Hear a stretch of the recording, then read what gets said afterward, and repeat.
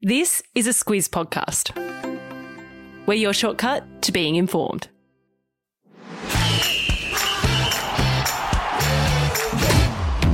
Good morning. This is Sport Today, your weekday sports news podcast that puts you ahead of the game. I'm Sam Ferris. And I'm Lucy Watkin. It's Friday, the 22nd of April. In your Sport Today, it's Super Round in Super Rugby. The Diamonds name a bolter. Dusty could be back soon. And when at-match entertainment goes a little bit wrong. This is your Sport Today. It's another big weekend of sport coming up like it is every weekend, and it's especially big if you're a rugby fan. It's Super Round in the Super Rugby Pacific comp, and loose right in the middle is the grand final of the women's competition, the Super W. Yes, Saturday, 2 p.m. kick-off at AAMI Park in Melbourne. It'll be the Fijian Drua playing the New South Wales Waratahs in the grand final. This is the Fijian Drua's first season of Super W, and so far they're unbeaten. They're 5 from 5. Up until 3 weeks ago, the Waratahs were unbeaten across 5 seasons of Super W, but the Drua ended their streak with a 29-10 win on the Gold Coast. It meant the Drua went straight through to the final, and the Waratahs had to play the Queensland Reds. They beat them 36-0, so we'll see the best 2 teams in the grand final this Saturday afternoon. Watch out for Waratahs winger Mahalia Murphy. She's got 10 tries this season. Yeah, 5 of those tries came in one game against the Melbourne Rebels. She's a try-scoring machine. Watch it all on Stan Sport and 9Gem at AAMI Park. And speaking of AAMI Park, that's where all the Super Rugby games will be this weekend. But loose, not all teams will be there. No, the Western Forces match with Moana Pacifica has been postponed because of a COVID outbreak among the force. But there will be 5 games plus the Super W final this weekend, and it's significant being Anzac weekend that it will be the first time this season that the Australian and New Zealand sides will play each other. Because of travel restrictions, the teams have been split up, but now we'll get a sense of where all the teams are properly ranked. The Blues, Brumbies and Reds have won 7 games and lost only 1, so we'll see who's on top at the end of the round. We sure will. Super Round starts at 7 p.m. Australian Eastern Standard Time tonight with the Waratahs playing the Chiefs. Watch all the games on Stan Sport and select games on 9Gem. We mentioned on yesterday's show there might be a bolter in Australia's netball squad for the Commonwealth Games. Well, the squad was named last night, and the bolter is Donnell Wallam, and Luce, this is quite the story.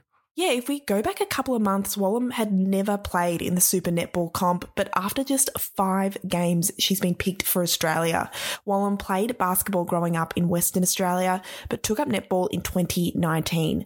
She had success in the local WA comp and a bit in the UK last year, but her big break was signing with the Queensland Firebirds in January as a maternity leave replacement for Imelda Aiken-George. She scored the 2nd most goals this season in Super Netball, and if she makes it on the court, she'll be the 3rd Indigenous Diamonds player and first since Sharon Finnan-White in 1990. What a journey it's been so far for Wallam. The Diamonds have 7 shooters in the 18-player squad, so she's got a bit of competition, and that squad will be trimmed to 12 before the Commonwealth Games in Birmingham this July. I'll put a link to the full squad in your episode notes. One of the big news stories this week has been the debate about transgender athletes competing at the elite level. Luce, we've heard from 2 Aussie Olympians and they're against it. Yeah, the context here is over in the States. American transgender swimmer Leah Thomas has been setting college records. Thomas's success has led parents complaining and demanding the rules are changed to ban trans athletes from competing. This week, Australia's most successful Olympic swimmer Emma McKeon was asked about competing against trans athletes, and she said it's not fair to swim against someone who is biologically male. Emily Seebohm, who is also an Olympic swimmer, agreed with McKeon when she was asked about it yesterday. She said she wants to compete on an even playing field, not against biological men who are naturally faster and stronger. Yeah, the International Olympic Committee says sports should consider including trans athletes on a case-by-case basis. And Swimming Australia says the eligibility rules need clarifying to ensure fairness for all athletes. Let's go to the big AFL news that champion Tigers midfielder Dustin Martin could be back playing soon. Martin has been on personal leave since round 1, but Luce, he's back in Melbourne and could return to training next week. Yeah, so Martin has been in Sydney and away from football for personal reasons, and one of those is because his dad died during the off-season. There were reports he might retire, but a couple of weeks ago, senior Tigers advisor Neil Baum said Martin's return was simply a matter of when, not if. Richmond coach Damien Hardwick also spoke yesterday and said Martin was in a better headspace now. Getting Martin back in the team would be huge because he's the only player to win 3 Norm Smith medals as best on ground in a grand final. Yeah, fair to say he was a key part in the Tigers winning 3 flags in 4 years. The Tigers have lost 3 of their 5 games this season, and they played the defending premiers Melbourne on Sunday night. Today's trivia question brought to you by the Footy Live app. Download that for your AFL news, scores and stats. In which year did Dusty make his AFL debut? Luce, help us out here. Well, he turns 31 this year, so could do a little maths to work it out. Bit of a guide there. Okay, find out the answer at the end of the show.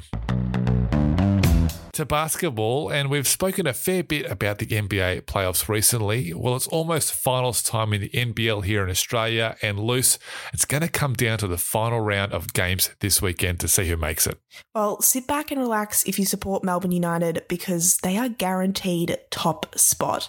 But from there, things get pretty hectic.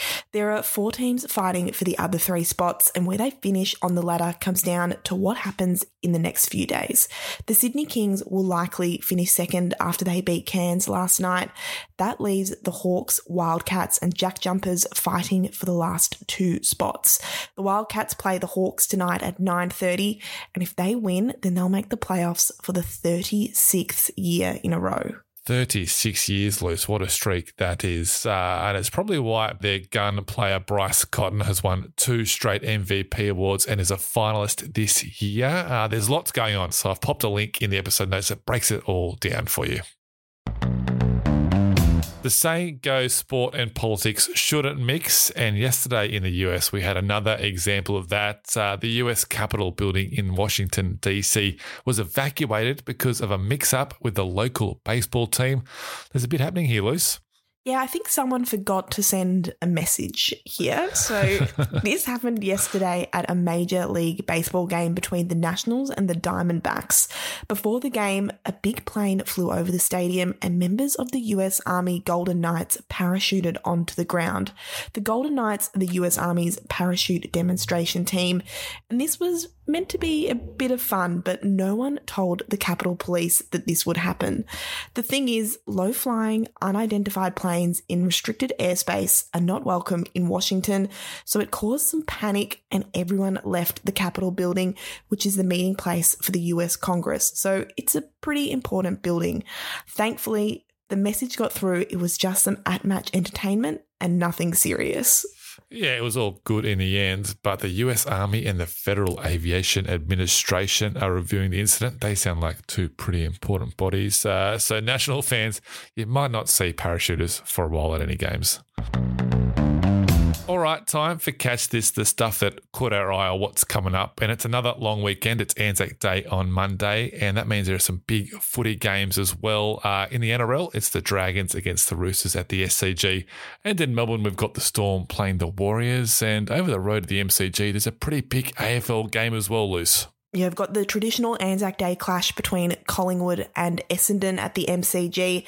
And then down in Launceston, the Swans are going to take on the Hawks. So make the most of your day off and watch plenty of footy. As for today's trivia question, brought to you by the Footy Live app, in which year did Dusty Martin make his AFL debut? Lucy's 31 in a couple of months. When did he make his debut? It was in 2010. 12 years in the league for Dusty. What a career it's been already. All right, that's it for us this week on Sport Today. Thank you so much for tuning in. Have a great weekend. Enjoy Anzac Day. We'll be back on Tuesday. We'll catch you then.